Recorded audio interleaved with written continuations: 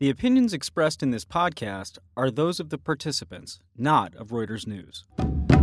So the solution then isn't hopes, these misplaced hopes for a reformation. It's just a matter of time, and at least it is kind of patronizing discourse of, hey, you Muslims, you'll get there in time. Just be patient. We went through it too. We killed each other, then we got our act together. Let's not hope for something which is unlikely.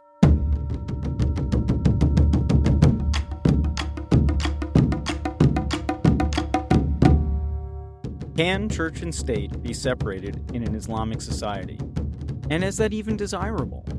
This week on War College, we talk about Sharia and how it fits into the politics that shape our world.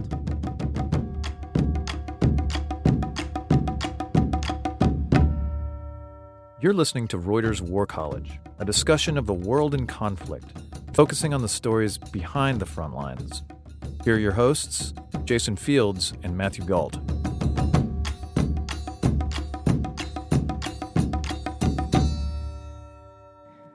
Hello and welcome to War College. I'm Jason Fields with Reuters. And I'm Matthew Galt with War is Boring. With us today is Shadi Hamid. He's a senior fellow at the Brookings Institution, and he's the author of a new book, Islamic Exceptionalism: How the Struggle Over Islam is Reshaping the World. Today, he's here with us to talk about one of America's greatest fears, political Islam. So, Shadi, thank you so much for joining us. Hi, thanks for having me. So, can we just start off by getting some basic terms set up? What do you see as the difference between Islamism, Salafism, and jihadism? And by the way, any ism I mispronounce, please let me know. Sure, okay. Well, so first of all, I generally define Islamist groups as those that believe that Islam and Islamic law should play a central role in public life. And that's a broad enough definition to encompass a wide variety of groups. And then you can kind of dive into more specifics under that broader category. And then we can talk about Salafis, Salafi jihadists, and so on. Salafis are often referred to as ultra-conservatives, which is fair. They are at least more literalist than most Muslims in their interpretation of the Quran and the sayings and deeds of Prophet Muhammad. And they tend to just have a stricter interpretation of Islamic law and less room for, let's say, allegory or kind of creative reasoning, and they try to stick to the letter of the law, at least in theory. So those are Salafis. And Salafis are also, I think, characterized by how they view sovereignty. So they tend to believe in a kind of absolute sense of divine sovereignty, which is why many of them are skeptical of parliaments and electoral processes, because they don't believe parliaments should be as involved in passing legislation, because that infringes on God's role as the sole lawgiver. So that's one of the key divides between ultra-conservative Salafi types and then more mainstream Islamists like the Muslim Brotherhood in Egypt or the AK Party in Turkey or in Nahda in Tunisia. So I often will make a distinction between mainstream Islamists and more kind of extremist Islamists. And obviously there's a spectrum in between, and that's where the jihadists come in, who are the true extremists on the far right, or in the case of ISIS, the far, far right. And those are groups that very much believe in jihad, that jihad is not just an optional thing, but it's incumbent upon all Muslims. At a time when Muslims are facing various challenges from the West, jihadists would argue that Muslims have to fight not just against the West, but also against kind of apostate regimes that don't implement Islamic law correctly. And when you say Islamic law, do you mean Sharia law? And if you could kind of expound on exactly what Sharia law is for us. Yeah, so we can talk about Sharia. So Sharia isn't just law in the kind of narrow sense of rules and regulations. It's a very diverse and rich tradition, and it's not always about very specific things. So when you say Sharia to a Muslim, they just, that's God's path, or it's almost more all-encompassing.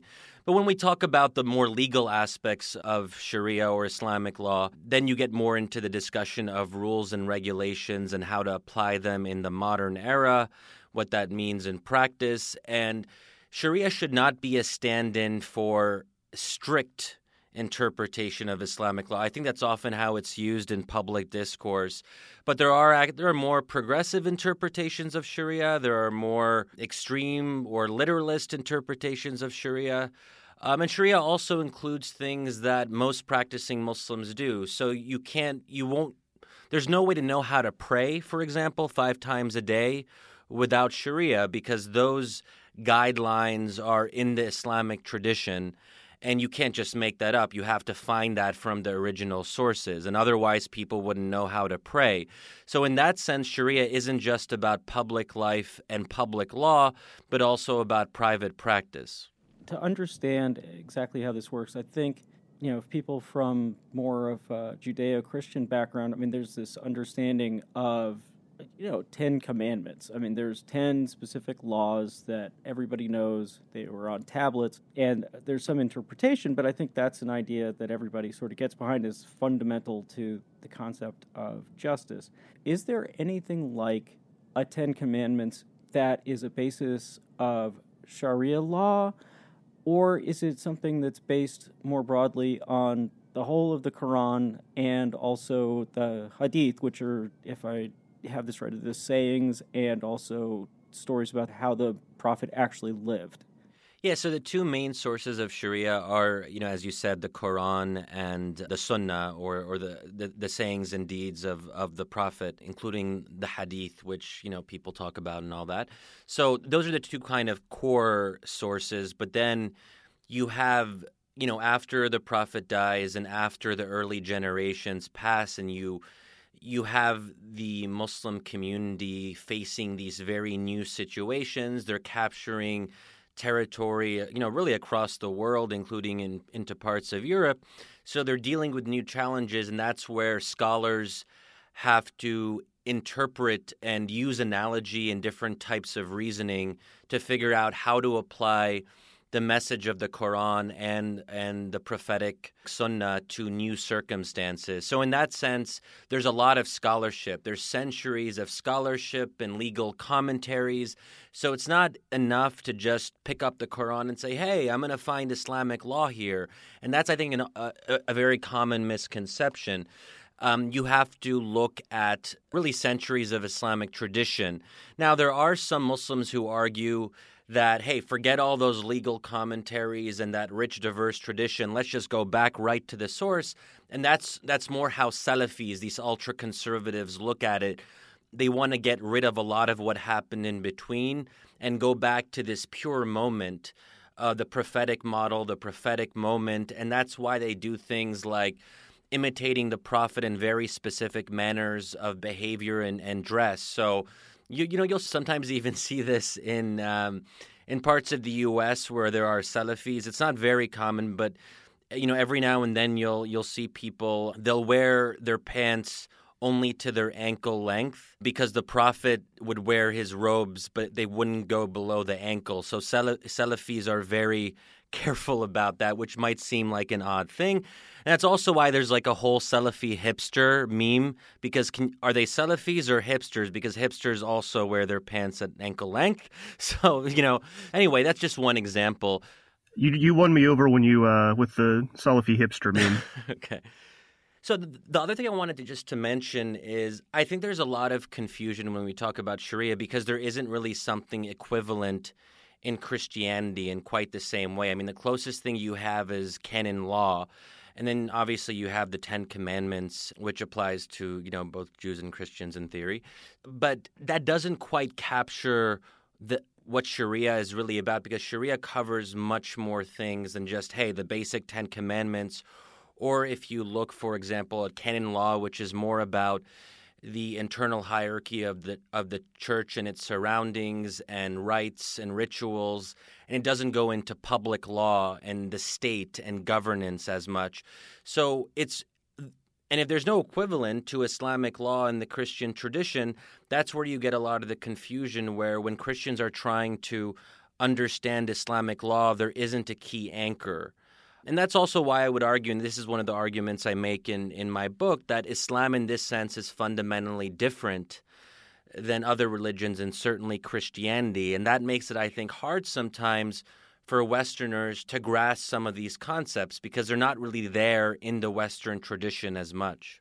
Do you think this is part of why Islam and Islamic countries have resisted secularization? Yeah, because you have this big thing called Islamic law, and it's hard to convince people to give that up. No one in the U.S., even far-right evangelicals, are talking about, well, first of all, there isn't something called Christian law. Even using that phrase would be weird. If you're talking about Catholic conservatives aren't talking about, oh, we want to implement canon law. It wouldn't even make any sense. So there is this thing called Sharia, which people have different interpretations of, but oftentimes if you ask someone, they'll have a positive impression of that word. Because for them, it's synonymous with justice and promoting good and promoting social order and whatever it happens to be. So the question then is, how do you try to adapt Islamic law or make it more relevant, or in some cases make it less relevant if you don't want it to play much of a role in the modern era? And that's what Muslims are debating right now. But there isn't an easy solution where you tell people, hey, religion should just be private. You can pray and fast and do that on your own time, but don't bring that into the state or into public law. That's a harder case to make because people would say, why? And that you have to really go back to the founding moment, too, that Prophet Muhammad, unlike Jesus, he wasn't a dissident against the reigning state. He became a head of state. He was a state builder, and he was, in a very basic way, a politician. So the religious and political functions are intertwined in the person of Muhammad. So if you're some secular guy and you're coming, and there are Muslim secular reformers who have tried to make this case, they haven't gained a very big following in the Middle East because they basically have to argue against the prophetic model and say, hey, Prophet Muhammad did it this way 14 centuries ago, but that's no longer applicable. Push that to the side. Now, you can make that argument, but you have to engage in kind of complex reinterpretation and hermeneutical techniques. And if you're an ordinary Muslim, you're not interested in a lot of intellectualizing of your faith. You want to just practice and hopefully, get to heaven or whatever. And that might sound weird that, hey, people just want to get into heaven and that's their priority in life. But yeah, there are a lot of people like that. And I've met a lot of people like that in the Middle East. It sounds like one of the key differences is that the Christian tradition, the religious leaders were separate from the secular leaders from the beginning. Like you said, Jesus was not so much a political figure. And as things went through the later Roman Empire, you had various leaders through the Pope and then other leaders who were to the side of the emperors. And it's interesting because there's always been that tension pretty much since the beginning between the secular ruler and the religious leaders in the Western tradition. So it seems like what you're saying is it really was never the case in Islam that you had that tension. So the closest thing you have like that in Islam is you have some separation of mosque and state in the sense that you would have the caliph, and the caliph wasn't necessarily a scholarly figure or a cleric. And then you had the clerical class, which was somewhat independent and semi-autonomous, but they were never just dealing with private issues or ritual. They were very influential in statecraft and in public law, and the caliph respected their domain in that respect. So there is some separation, but it's not quite what you find in Christianity, where that dualism is really baked into Christianity's DNA from the very beginning, and where there's a clear distinction between civil law and ecclesial law. And you even have this idea of the temporal world being fallen to sin, which is why you had spiritual brotherhoods and sisterhoods where people would essentially wall themselves off from everyday life, and that was a way to avoid, they wanted to be closer to the kingdom of God rather than the kind of kingdom of man, if you will. And so there's always this sense of these different worlds, and they can interact and they can intersect, but in the end, there is the place of civil law and then there's the place of religious law, and you don't quite have that in the Islamic context, not nearly to the same extent, even if you want to argue there's a little bit of that. So do you think that this lack of distinction is part of what has left the West so afraid of, at least what's perceived as Islam? Well, so some of it's certainly that the concepts don't translate very easily, but I think it's also, as someone who lives in, Washington, D.C., we live in these bastions of liberal elitism or whatever, and religion isn't very prominent. It doesn't figure into our everyday conversations. So when you're talking about policymakers and people in the U.S. government, there is a gap there in trying to understand the everyday power of religion in a place like the Middle East, but also the kind of everyday magic of religion that people, they see the supernatural. They see magical things happening. I don't mean magical in kind of the dismissive sense, but that not everything is technocratic and rationalist and 1 + 1 = 2. Politics is more, there's more of that emotional resonance because people aren't debating just policy. They're debating the fundamentals of who they are. I mean, the very nature and meaning of the nation state, the role of religion in public life. Should the state be ideologically or religiously neutral, or should the state promote a particular conception of the good life? So it's these almost kind of metaphysical ideas that really affect people on a daily basis. And and maybe it's changing now in Europe and the US that we are having our political conversations are less about policy and they're more about who are we as Americans? And there are two Americas now, apparently. And with the rise of Donald Trump and the rise of white nativism and hyper-nationalism and xenophobia in the U.S. and Europe and so on. So I think that we're getting more a taste of that, but when we get a taste of that here in the U.S., it's not so much in the form of religion. It's in the form of ethno-nationalism or white nativism. And I think people are still having trouble relating to the relevance that religion has and I would argue will continue to have in the Middle East. And it's almost like, wait, these people, we live in the modern era. We live in the 21st century. Why can't these people get with it? And I think there's an implicit and sometimes explicit frustration when we have these discussions usually we have these discussions every time there's a terrorist attack and it's like, oh, what's going on here? How do we make sense of it? And I think there's an anger that, hey, why can't Muslims get their act together? And I think that's unfortunate that there isn't more of an effort to try to understand. So even if Islam is different, that doesn't necessarily have to be a bad thing. And I think that we as Western liberals, and I mean here small L liberals who believe in the classical liberal tradition, we believe everyone should be liberal in the sense of believing in these non-negotiable rights and freedoms, gender equality, minority rights, and all of these things that we think we're so evolved on, and maybe we are. But not all people's societies and cultures are necessarily going to go in the same trajectory of reformation, enlightenment, secularism. And I think that we think that the arc of history bends in this direction. When we see people who are seemingly defying that arc of history, we're confused. How is this possible in the modern era? Speaking of people that are seemingly defying the arc of history, I wondered if you would tell us a little bit about Southeast Asia, Indonesia, Malaysia, and what's different there, especially in terms of Sharia law and political Islam. Sure. So Indonesia and Malaysia are often held up as sort of, models, if you want to use that word, of tolerance and pluralism and democracy. I mean, certainly Indonesia. And Indonesia is the largest Muslim democracy. But what's interesting there is the role of Islam in public life has become more normalized. So in conservative regions in both of those countries, you do actually see some experimentation with Sharia ordinances on the local level. And you might say, oh, that's kind of weird. So Indonesia's democratic, but it also has Sharia ordinances in some parts of the country, and more than in many countries in the Middle East, actually. So more than, say, Egypt, Tunisia, Turkey, Morocco, Jordan. So that seems counterintuitive. But if a country is democratic and leaders are democratically elected, it means they have to be more responsive to popular sentiment.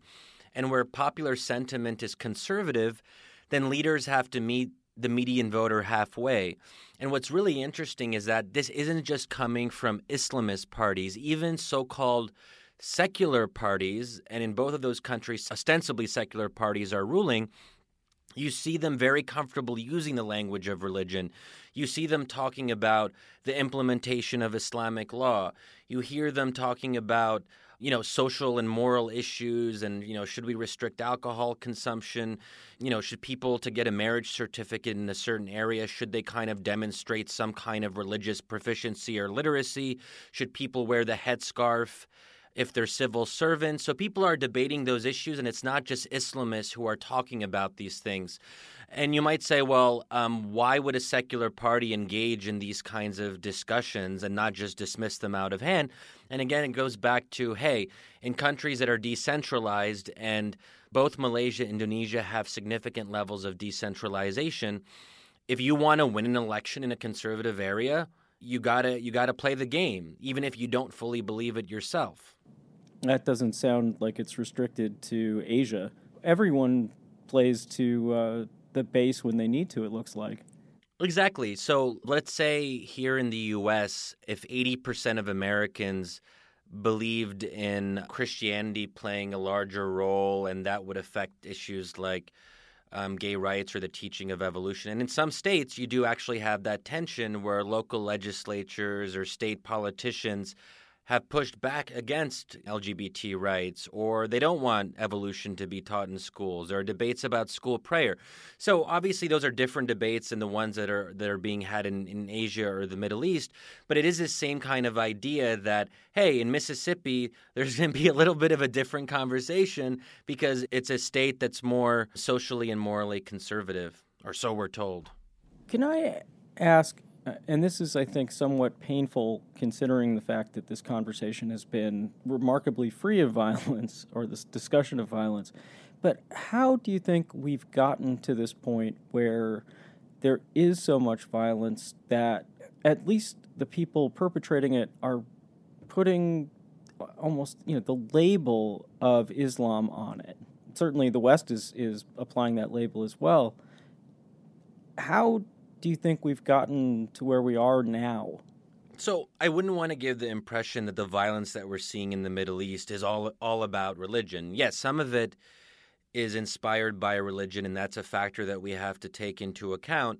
But obviously politics matters. And even if we want to talk very specifically about the rise of ISIS, ISIS wouldn't have risen to prominence if it wasn't for governance vacuums in Syria. So ISIS was able to gain traction in Syria, revive itself, and spill over into Iraq. Why? Because there was a civil war going on, and the Assad regime had lost control over parts of its own territory. So the political context is very important. You don't see ISIS setting up shop and having a state in Morocco or Jordan. Why? Because there are governments there that control their own territory. They are somewhat legitimate in the eyes of their own people, whatever their faults might be. So ISIS can't really gain a foothold there. So we have to look then at how religion intersects with politics. And religion becomes a much more powerful force in context of civil war. And this is why whenever people say, hey, why aren't there more moderate rebels in Syria? And I think to myself, okay, we're telling people that they have to be nice, fluffy moderates in the midst of a civil war when they're fighting and dying for a cause. That's not the way civil war works. Civil wars are conducive to radicalization. The moderates lose out because they're less comfortable with violence, so on and so forth. So that's one thing I would say. I would also say that violence is effective, unfortunately, more often than we like to admit. And that, to me, is the sad lesson of the Arab Spring. I mean, the lesson of the Arab Spring was supposed to be, people power, peaceful protests, and all of that. But when people are in the streets and they're facing off against tanks, and the international community doesn't want to support them or speak out for their rights, then these protesters will oftentimes get killed. And then the question is, how do peaceful protesters dislodge authoritarian regimes that want to stay in power at any cost? They're willing to shed the blood of their own citizens. And that's what we saw in places like Libya, Syria, Bahrain, even Egypt in a later period with the military coup in 2013. So violence in these cases actually worked. So democracy has not been very successful. It has not taken root. And like I said, in the case of Egypt, which was one of the democratic experiments, as flawed as it was, when the message gets sent that, hey, there can be a military coup against a democratically elected government, which in this case was an Islamist government, so Mohammed Morsi and the Muslim Brotherhood, and they might have been problematic, and we don't like Islamists and all of that, but they're democratically elected. But the international community's response to the coup was to basically accept it and in some ways support it and legitimize it. So I think it's things like that that send a very negative message about the incentive structures are aligned towards violence instead of the other way around. It seems like, we were talking a few minutes ago about the arc of history, what's happened in Egypt or other places where popular uprisings, I guess they are actually shut down more often than they succeed. So I guess the arc of history turning towards democracy seems like, I don't know. Would you say it's something of a myth, or would I be overstating it? So I think the arc of history bends towards democracy, broadly speaking, that eventually autocracies can't last forever because at some point people say, hey, enough is enough, and they want to express their rights and freedoms and take control over their own lives. Where I think the arc of history doesn't necessarily bend is towards Western conceptions of liberalism, and liberalism is not the same as democracy, and oftentimes we conflate these two concepts, and democracy is basically a shorthand for liberal democracy. But I sort of alluded to this earlier, that you can have democratic elections and you can have parties that respect the democratic process but are not believers in liberalism. So they might not be totally on board with gender equality or the privatization of religion. They might want clerics to play a role in the passing of legislation.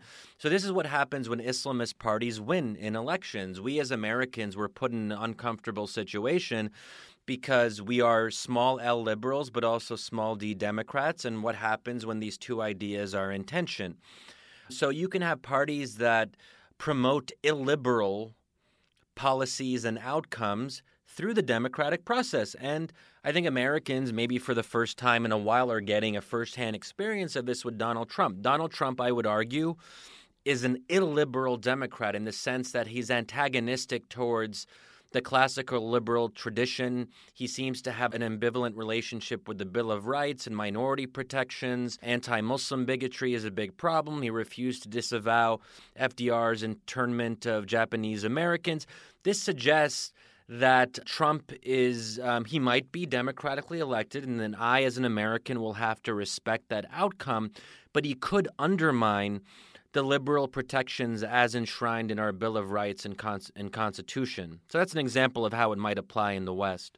Just kind of everything you're saying, it seems like for small d democracies to flourish in kind of these, what I would say, problem areas that may be insulting in the Middle East, the people and the governments have to reconcile that Islam is a political religion, right? There has to be some sort of reckoning with that.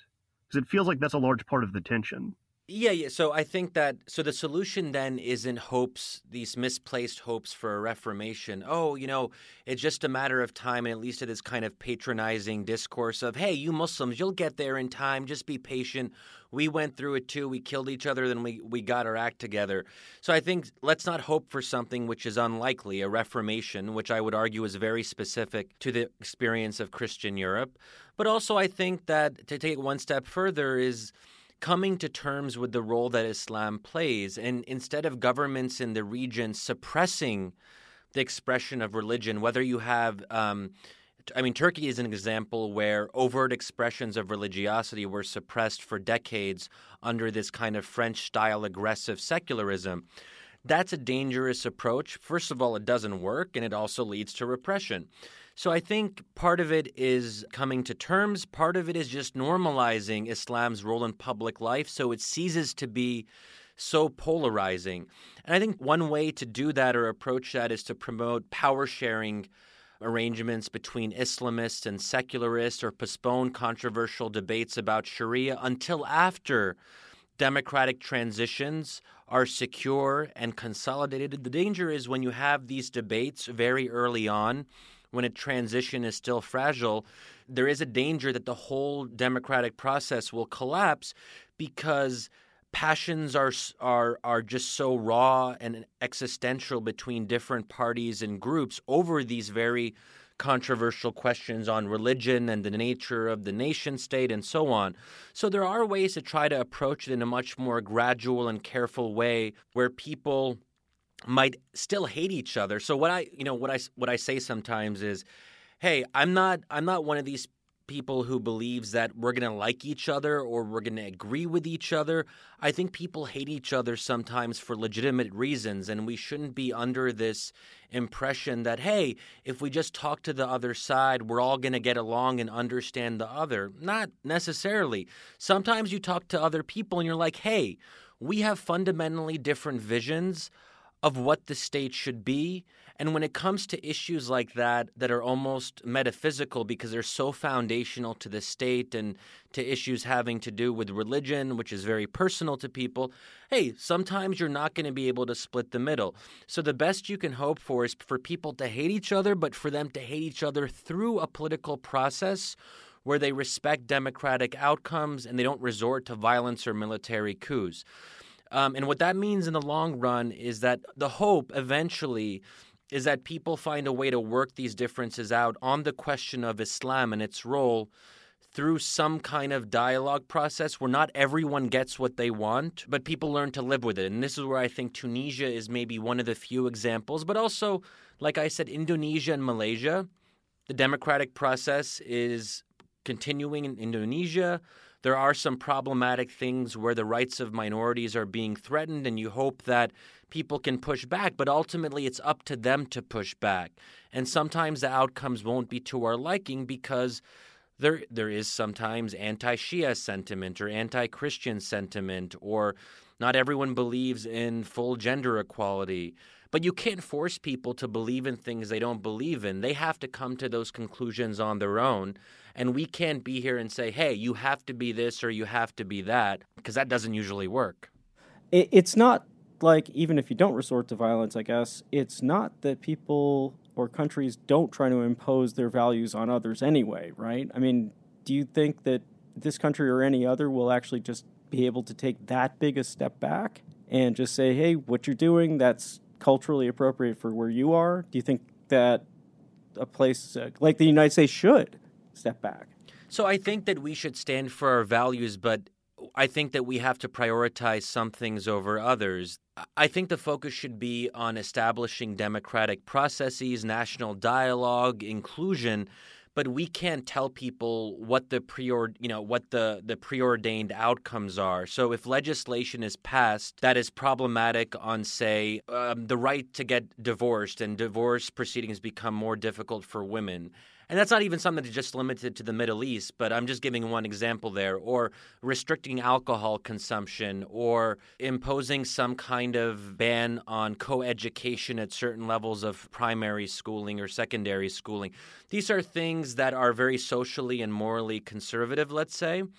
But are we going to tell people, hey, you can't have a ban on alcohol consumption when we ourselves had prohibition? And why is it our business to protect the right of people to drink beer? I mean, that's not in the Constitution of most countries, right? So it's kind of a flippant example, but it's also... It is, in fact, in the U.S. Constitution. Okay, but that's only because we undid prohibition. So, but yes. I know. But here's the thing, like, we have allies that are pretty bad. So Saudi Arabia is the worst when it comes to women's rights. So how are we going to sanction certain countries that are much better than Saudi Arabia, are more democratic, and they pass a piece of problematic legislation on women's inheritance, for example, when Saudi Arabia is like a full-on theocracy? So it'd be very difficult for us to kind of, and where do we draw the line? Like, what is beyond the pale and what is not? We haven't achieved full total gender equality. We don't have equal pay for women. So it just becomes very hard when you put these standards up, and then you have to decide what's appropriate for each country when each country has a different cultural context. So I would say we as Americans shouldn't get into all of that. We should have overarching principles and not get into the specifics of legislation on on some of these issues, the best thing for us to do is to promote a process where people have the right to undo bad legislation. They have the right to vote for other parties if the party they voted for the first time turns out really bad. What that means is the focus should be on small d democracy and not sort of force a liberal template on other contexts where liberalism isn't really something that people have embraced for, and for whatever reason that may be. And we can debate that. But where even the word liberal is a bad word or the word secular is a bad word, we're going to go in and tell them, hey, you have to be secular even though you don't even use that word in Arabic. What do you see happening going forward, especially in the Middle East? Do you see things becoming more liberal or at least more democratic, or do you see things getting worse for a while? So this is where I think it brings us back to this question of how much do our values as Americans or Westerners matter? And, speaking as an American, I think that one thing that we can do that I think is universal that no one would disagree on is that it's not good to kill civilians. Good, let's start from there. Hundreds of thousands of Syrians have been killed over the last few years, and the U.S. and the international community have done very little to stop it. So I think that, let's get our priorities in order, and we don't really have to have a big debate of what do we do if illiberal legislation is passed in Indonesia when we can't even work up the effort to stop mass killing as a kind of global community. And that's one reason that I'm actually pretty pessimistic, because Syria has spilled over everywhere. And I think that the top priority for any administration going forward is to do something serious to stop, or not, you can't stop, you're not going to stop it completely, but to reduce the killing and to move to an actual resolution instead of pretending that Russia is going to be nice and decide to do the right thing overnight. And we've seen how the refugee crisis in Syria has affected Europe. So we're not just talking about the Middle East. We're not just talking about what's happening abroad. We're talking about the very future of the European project. I don't think Brexit would have passed if it wasn't for the rise of far-right populism and anti-immigrant sentiment, which was in part a product of what was happening in Syria with the influx of refugees into Germany and other countries. Could that have shifted the vote 2 or 3%? I think it could have. So I think that's the kind of way we have to look at this, that what's happening in the Middle East will affect the rest of the world. So let's try to do what we can to promote the end of conflict and to help resolve civil wars. And that can sometimes require a credible threat of military force to get people to come to the negotiating table. Some people will not negotiate in good faith unless there's a credible threat of military force. That's just one example, and that's the bigger point here is that I'm pessimistic that the international community is going to play that leadership role. And I think we're going to see a situation where of violence and civil war in many countries in the Middle East for the foreseeable future, for many reasons, but including the reason that we've talked about. I hope that they'll improve, but I don't think we should go into it with a lot of optimism. We should go into it with pessimism, but we should think to ourselves, what can we do to make it at least a little bit better? And we shouldn't give up hope and resign ourselves to pessimism, because we all have agency, right? The international community has agency. The U.S. has agency. We are still, I think, a superpower or whatever, I think. Or we're not that anymore. I don't know. I think it depends on who you ask. Thank you so much for joining us today. Thank you for being here. Thanks so much for having me. It was my pleasure.